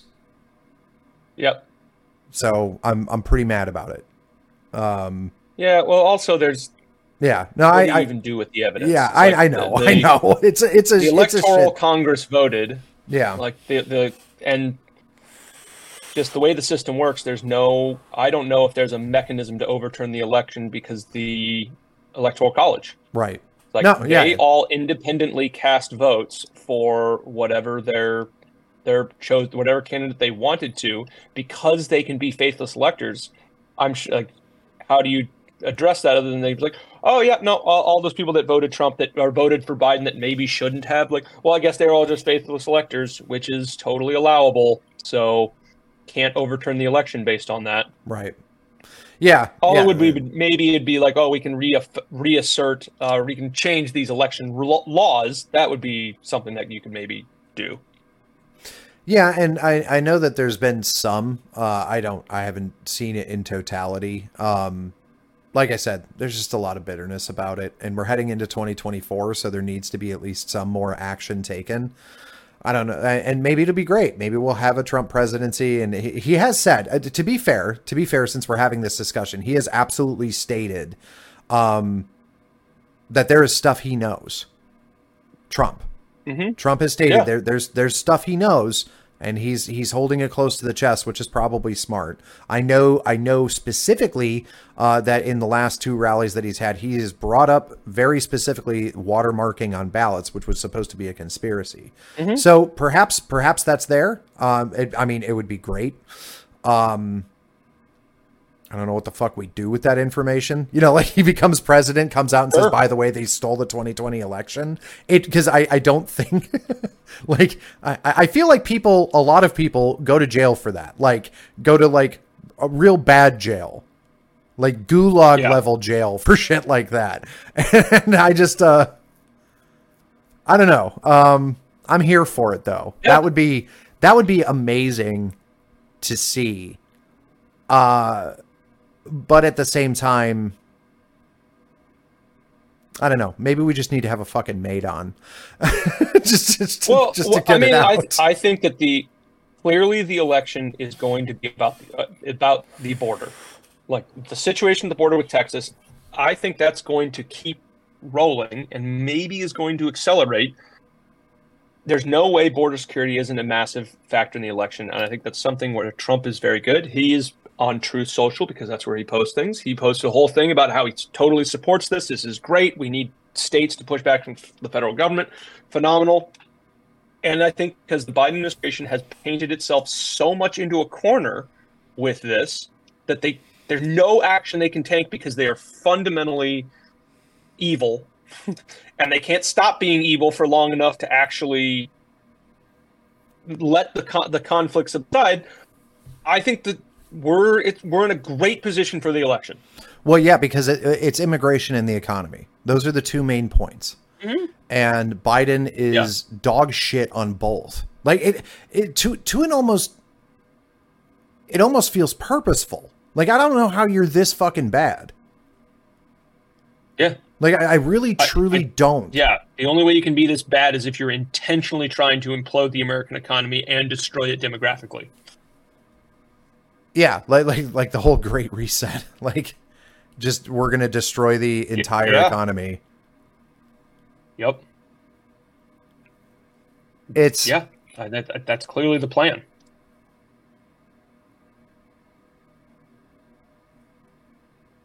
I know it is fucking bananas. On top of that, so what do you think? Oh, there was a likelihood question that I had. There's a couple of small things that we need to cover up too. Sorry. Speaking of VPs, RFK Jr. thoughts at all? A VP for Trump? Yeah, it's a thing that's being pushed on X right now. Doubt. Well, it's not only doubt. We've covered this before. If you think RFK Jr. is your guy, you need to change who the fuck you're listening to. Yeah, I just would be very skeptical of that. I don't know. I don't know. That just seems. RFK Jr. had one good idea, and that was the fact that he's always been an anti-vaxxer. Aside from that, he's a massive shitlib. Yeah, the other thing, I guess that's my take on RFK. You know, he's great on the vaccine and some other things, but at the end of the day, he's dramatically pro-Ukraine. He's anti-Russia. He's pro-racial justice. He's not right-wing in any way. And I think that it just wouldn't work out with him and Trump. Like that would be. I just don't see it. I don't see Trump trust. I don't know if Trump would trust him. No, I don't think so either. Yeah, I really don't. My other concern too, since we're on the subject of it, is I don't know if I would be okay. It doesn't matter how good the person is. If Donald Trump picks a woman, I'm going to feel like it's a diversity thing. Yeah, for sure. Like he basically has to pick a white man, or else I'm going to be like, ugh, which is. Yeah, no, I'm right there with you. I kind of feel the same way. You know what I mean? Like, would that be like one of those worrisome things where it's like, oh fuck, who's he listening to? Well, yeah, yeah, exactly. If Trump picked a woman vice president, my first thought is going to be, this is a diversity hire. Unless it's if he picks a black guy. Yeah. My first thought is this is a diversity hire being promoted by his consultants. And I think that's been the problem with a lot of affirmative action diversity hire stuff is instead of thinking, I picked a guy for his merits, we're like, no, he picked this because consultants told him to. Yeah. Yeah. Well, so it's a desperate attempt. Like, no, I'm not racist, guys. I'm like, they're going to call you racist regardless. This is a stupid course of action. What if he picked like Marjorie Taylor Greene? I don't think that that's going to happen, but what if he did? If he picked Marjorie Taylor Greene, would you think that it's a diversity hire, or do you think that that's like a maybe a little less so? Yeah, maybe a little less so, just because that's so essentially far out there. That I almost would go, okay, well, maybe mostly it would have to be someone that would be so reliably a Trump ally. Yeah. That I would be saying there would have to be a very, very good reason why that person was picked. That would be very obvious, but we'll see. We'll see who gets chosen. It's probably going to be somebody nobody expects. Yeah, well, and I'm going to be entertained by it. It's not like I'm going to... I mean, if he picked Nikki Haley, I might withhold my vote, but I don't think that that's happening. Yeah, I'd be very surprised about that. Yeah, people they're now saying like Kristi Noem of South Dakota, or North Dakota, one of the Dakotas, a Dakota. I get it, but see, that's the thing is if it was Kristi Noem, diversity hire. If it's Elise Stefanik, diversity hire. If it's Marjorie Taylor Greene, okay, maybe there's something smart here. That's where my head's at. And I honestly think that it's a gauge between who the left hates the most. Which is hilarious because it almost goes backwards on what I was just saying about Michael Flynn, because like the left hates Marjorie Taylor Greene, but Marjorie Taylor Greene legitimately has been a good ally, and is like a kind of vicious and violent. I like her. It's going to be hard for me to not like her. And for like 100%, I have no idea why. It's just, there's something about her that I just really like. Crazy Town, which is fun for me sometimes, where it's just like, I don't know what it is about you, but I like you. It could be a lot of fun. To be fair, as I've said before, and we'll get off this topic, I almost really want Donald Trump to pick Ron DeSantis, not only because I actually think he would be a good choice, and I think he would be good running for 2028, but also I just want to see all of the pro DeSantis people do a mass suicide. Like a Jonestown level drink the Kool-Aid suicide, because they would have to support a Trump presidency, and they would just all put their Nikes on and go to the Comet. I know that's not Jonestown, but you get what I'm saying. I would love to see that, because I hate those people so fucking much, because they ruined like the last 6 months of me trying to do any political research on social media with their bullshit, that I'm just like, whatever makes you upset, I'm here for. Not a right way to run your life, but here I am. So, yeah. All right. So a couple of other things that are interesting. One thing that I probably should have brought up earlier in the show. You sent me this earlier this morning. Apparently, all of the museums are covering up their Native American displays, because of a federal regulation from the Biden administration to repatriate artifacts to tribes. Ugh. And so now if there's any museum that has like arrowheads or burial tomes or pottery or anything that has to do with like all the different types of people, they have to cover it up because of a federal regulation. Yeah. So basically we're going to destroy American museums to make the natives, to make the Indians feel better. Which I don't even know. Again, this is one of those things where I can't imagine any Native American person sitting around going, you know what we need to do? If we need to destroy American history museums. That would make me, that's going to make me not a gambling addicted alcoholic. I'll be able to finally move out of this trailer and join American society in a productive context if we just got rid of the arrowheads from the Smithsonian. So I don't think that's going to happen. And I don't think any Native American person was demanding it happen. I think it's a bunch of busybody left-wing nutcases finding just something to complain about. Yeah, like feeding into their messiah complex that they're there to save the brown people. Like all of liberalism has the white man's burden. Or conversely, I think they could have just been sitting around going, you know what, my political enemies, the white Americans, are going to hate. You know what white people love? Museums. You know what we should probably destroy? Museums. Yeah, but it says here, in response to new federal regulations that require museums to obtain consent from tribes before displaying or performing research on cultural items. You know, so this actually dives into something that I've always been very, this is a fun conspiracy for me. You and I have talked about this, and I'm going to bring it up on here. I love archaeology. One of the things that I want to do when I finally retire and the kids are out of the house and whatever is I am probably going to start going out to digs and just I'm not going to go to school necessarily for archaeology. I've thought about it, but I want to go out to digs. I want to find stuff. I want to find old pottery and old tools and things like that. I think that there's a massive conspiracy because of what we have seen when it comes to any of these native tribes.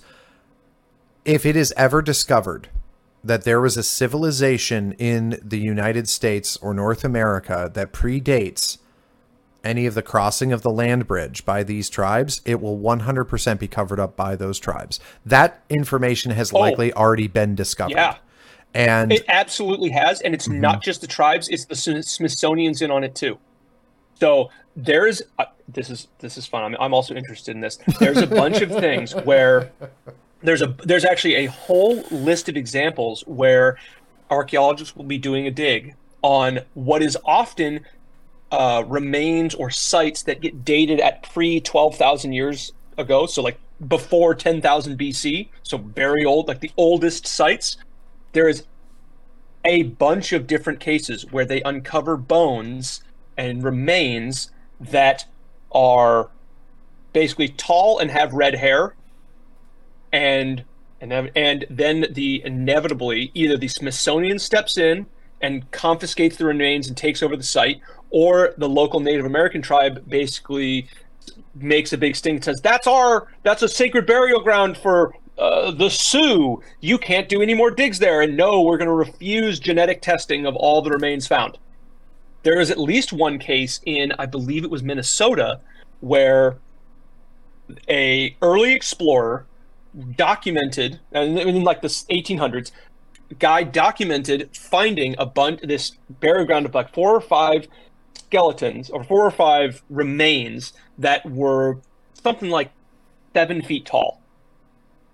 And it was this is amazing. Archaeologists came back in the 1900s to reinvestigate the claims, found more skeletons. Smithsonian confiscated all of it. Never seen the light of day since. There's also ones where there was an entire culture on the coast, and I forget the name of this, the Red Ochre people or something like that, where they find these remains on the coast of New England that, again, are very tall and do not share essentially the same bone structure as the supposedly native tribes of the area, and then the native tribes of the area are like, nope, that's ours.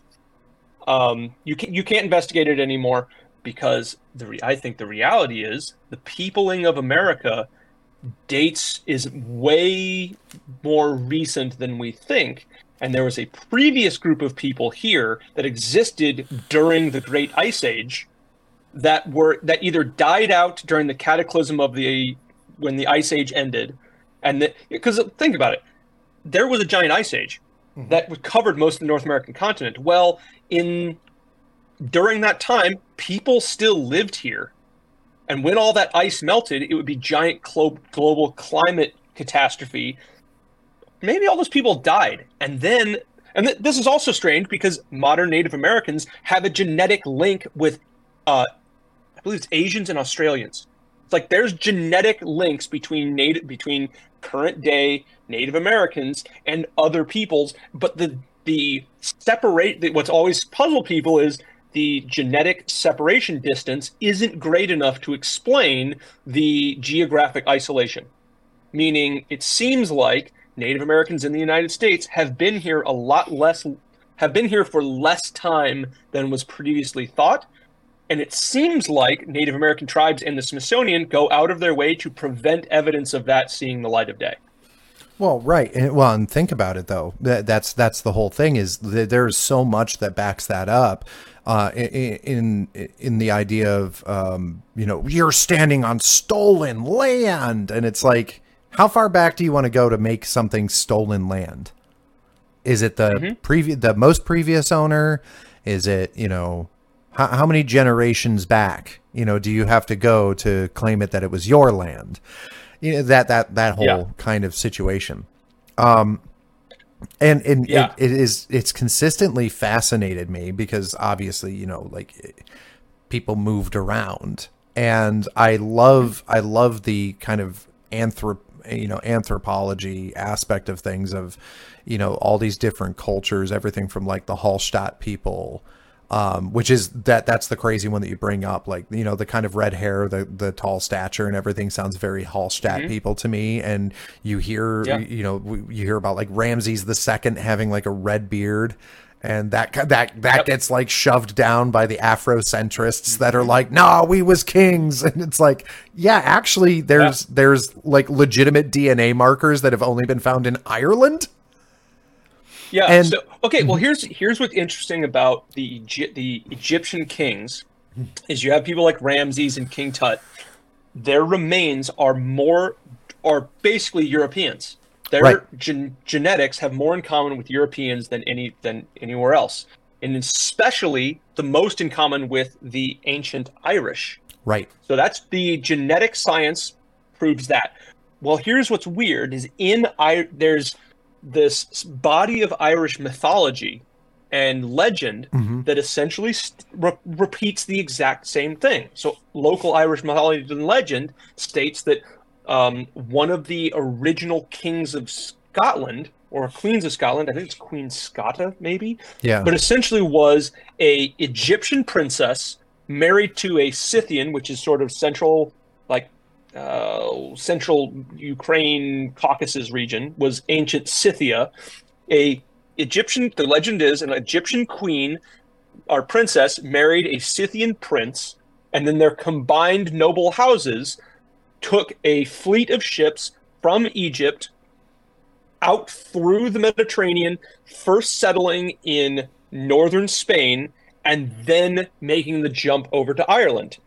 That's the legend. However, what's interesting is there is an entirely genetically distinct population in northern Spain that is genetically linked with the population of Ireland. And so the genetic research seems to indicate that legend is true. And I find that very interesting. Well, yeah, my favorite not favorite. The thing about that is, for me, that would just be really exciting data to find. And it would be a lot of fun to like exploit and kind of go through and just really look at what that means and what the ramifications are. And, oh, wow, like we've gotten an even deeper look into history. And I would like to believe that's how other archaeologists and people would react to it, but they don't. I have this feeling that they see data like this and they go, oh no, the racists are going to use this to be mean. Yeah. And they cover it up. Use this to prove that Africans weren't actually the builders of the pyramids. Well, maybe that's true. Maybe they didn't actually build the pyramids. Well, the history on this stuff is much older than anyone thinks. And the question I was like, well, so what? Yeah, and it's funny that we're bringing this up because one of the things I posted on X this morning is there's a post in our genealogy on Reddit, so you know it's trash. But it's 23andMe for trans people. And this is the post. I convinced my friend to take a 23andMe DNA test for fun. She was born male, but now identifies as female. And her results came back with a Y-DNA haplogroup and only one X chromosome. This was really problematic for her and made her feel uncomfortable. Does anyone know if 23andMe makes any accommodations for trans people? Has anyone here had any experience with it? And it's like, yeah, but this is the kind of thing they would do this, you know, like, yeah, you're going out of your way to try and find something to be angry about. Well, right. But like, you know, how far away are we until everybody just goes, oh yeah, no, Egypt was absolutely built by sub-Saharan Africans. And we all go, no, it wasn't. Like that doesn't even make sense. They go, no, it was, and shut up, and your children are going to be taught this. Yeah, yeah, it's which it is true. Like there are numerous depictions painted on walls of Egyptian kings and Africans and they are painted as colored, distinct people. Like Egyptian kings are painted a lighter shade than the Nubians, which are painted a very dark shade. Additionally, you have the Sahara in between the two, so sub-Saharan Africans would be very difficult for them to cross the Sahara. Honestly, the Egyptians are a Mediterranean people. It's the Mediterranean.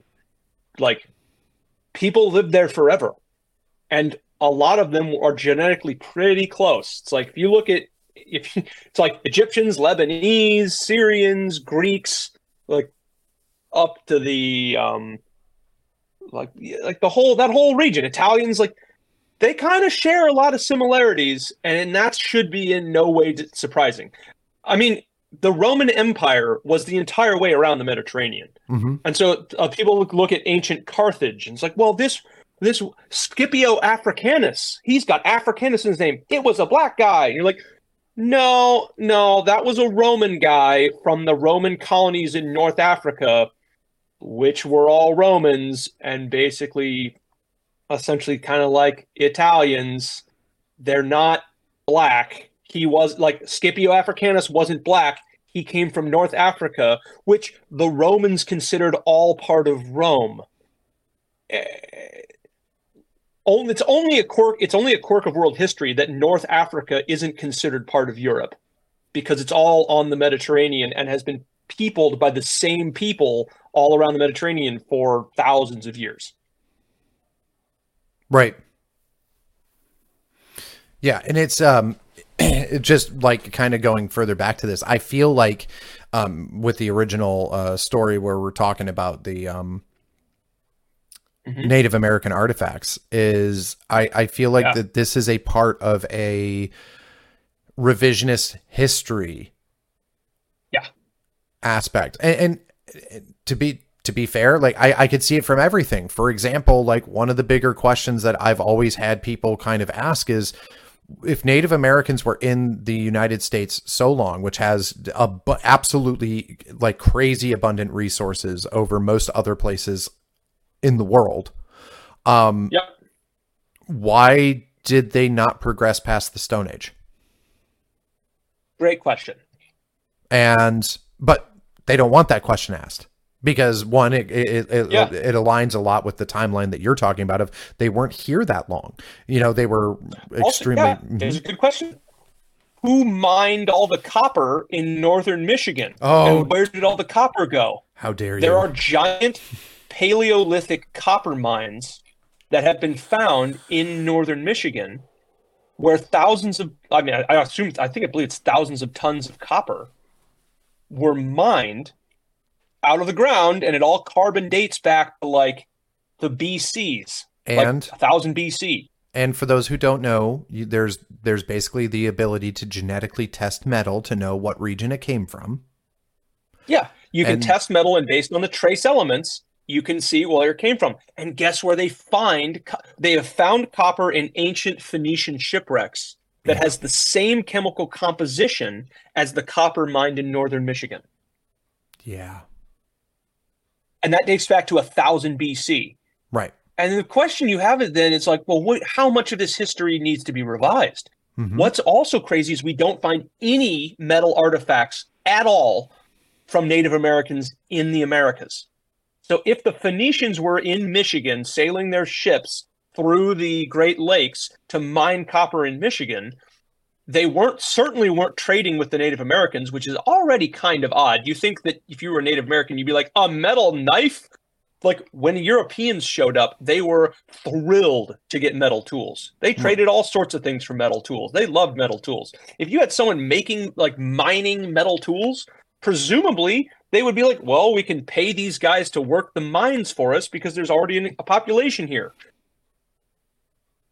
Right. So history, especially ancient history, when you really look into it, one thing to always keep in mind is it is the burden of evidence used to create the story of history is often shockingly limited and makes huge reaches that really are inappropriate when you actually look at the data. So a great example of that is in Egypt, there were these tombs. And someone was looking at this going, these tombs seem so old. Like, what pharaoh does this go? And the official Egyptology answer was they date back to the Middle Kingdom. And then somebody went, well, why? And it's like, well, for decades, we just known it's Middle Kingdom. And then this guy looked into, well, how is that proven? Well, half a mile away, we found a bunch of pottery shards with this pharaoh's name on it. So we assumed the entire complex was part of this Middle Kingdom pharaoh. Like, so there's nothing tying this tomb to the Middle Kingdom. They're like, well, no, not specifically, but Egyptology textbooks state that it is. And everything in archaeology is like that. It's like, is this actually old, or did somebody just sort of write a research paper saying, well, we found this other thing kind of nearby, so we assume all of it's the same age? And I think that's very open to reanalysis. Yeah.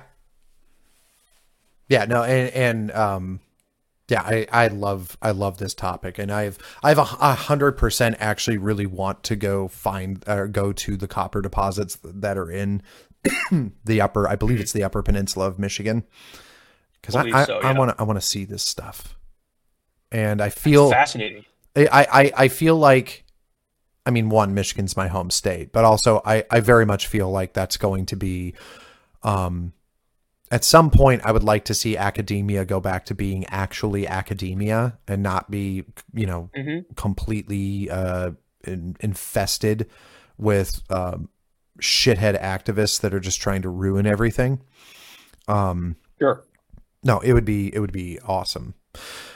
Anyway, I wanted to bring that up, and it gave us a good chance to spin off into something like that, which is we should talk about things like that more, because I do like going down some of those rabbit holes too. Politics is fun and all, don't get me wrong, but there's a lot of other stuff I like to talk about. So just something to think about, something for us to consider, and let us know what you guys think of stuff like that. It's always good to poll the audience a little bit, because Alan and I sometimes don't get things done when we do our call the night prior to the show to talk about the show, because we end up going down these rabbit holes instead, which is great. We didn't do that last night. You sent that to me this morning, and I was like, oh, man. And part of it was I was in Michigan and thinking about this kind of stuff. So I was like, damn. Anyway, so that's a lot of it. Upcoming for this next week, like I said, the border is going to be the big thing, seeing what's going to happen there. I've already kind of explained, what what I know the Biden answer is going to be. They're going to just claim that the Republicans not passing this dog shit border bill is the reason that they don't care, but that's not actually going to change anything. So we're going to see a very interesting battle really kind of come out of this. I think it's great. I hope everybody holds the line. Just force the Biden administration to react. We're always successful right now in forcing the left to react. And it's an inherent good. Yeah. Because they're not reacting well. We're not going to really go into the E. Jean Carroll story. I mean, we only have a few minutes left anyway. We're not going to really go into it. Everybody saw $83 million, which is a ridiculous amount of money, in a defamation lawsuit against Trump. So obviously the entire point of this was just to try to bankrupt Trump. The Democrats saw this as being a successful tactic. They used it against Alex Jones. They're using it against Donald Trump now, which anybody who didn't stand up for Alex Jones when it happened to him, there you guys go. This, like, we all warned you. We said that this shit was going to happen, and here it is. It's happening. $83 million. The entire point of that, by the way, is to try to take away the fundraising ability of Donald Trump. They want to try to bankrupt him personally, to make it more and more difficult for him to fundraise for his candidacy. That's the entire point. They are trying to just destroy. They're trying to destroy him, and everyone knows it. That's the worst part. So anybody who turns around and tries to say, see, this is the baggage that I just didn't want to have deal with in this, which is why I voted for so-and-so instead. It's like people can't be that retarded to not know that this is just going to be a forever tactic by the left unless we fight it and make it completely useless now. Unless you want to explain to me why your candidate wouldn't possibly be a target of the Democrats. That's actually, I think, more concerning. Yeah. So very much so. Like, if someone's somebody was making that claim during the primary. I think a lot of people talked about Ron DeSantis that way. It's like, well, see, DeSantis isn't going to be nearly as targeted by he was Trump without the baggage. The political elite. Trump without the baggage. I was always like, I kind of like, if the deep state finds someone palatable, that probably is a good reason for me to be very skeptical of them. Right. Like, if the bad guys like him, maybe I shouldn't. Like, if the bad guys don't feel threatened, then what value is this candidate? Right, because that's the thing now. Like, we are not in a political situation where we are in a standard disagreement, and I just think that there's a better way. We are in a political situation in which we have to defeat the other party because we do not have the same vision for America any longer. Yeah. Yeah, very much so. But I certainly don't have the same vision as a bunch of Democrats, that's for sure. Right. And but anybody who wants to do this is like, oh, we just have disagreements about America and, the economy. And it's like, no, some of us want America to be what it is. Others want to fundamentally change it. They want to take our culture and wear it as a skin suit. Yeah.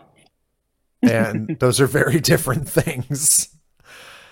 Anyway, yeah. So that's going to be it for the show today. Be sure, though, tune in next week for what we're going to cover, and obviously more of this border stuff and what else is going to come from that. But be sure to go over to subscribestar.com/wrongthinkradio. Become a subscriber. It's $2.99 a month. Helps us pay the bills. It also gives you access to our Discord channel where we have a lot of people talking all the time, sharing different videos, different news items, and just kind of having generalized discussion in which I'm probably going to get lambasted for talking shit about Michael Flynn. Like I said, I like the guy. I'm just saying, I don't think he'd be a good VP candidate, but we can go from there and we can further those discussions there. Also, let us know what you guys think. If you want to contact us outside of that, you can do so by going to contact at wrongthinkradio.com.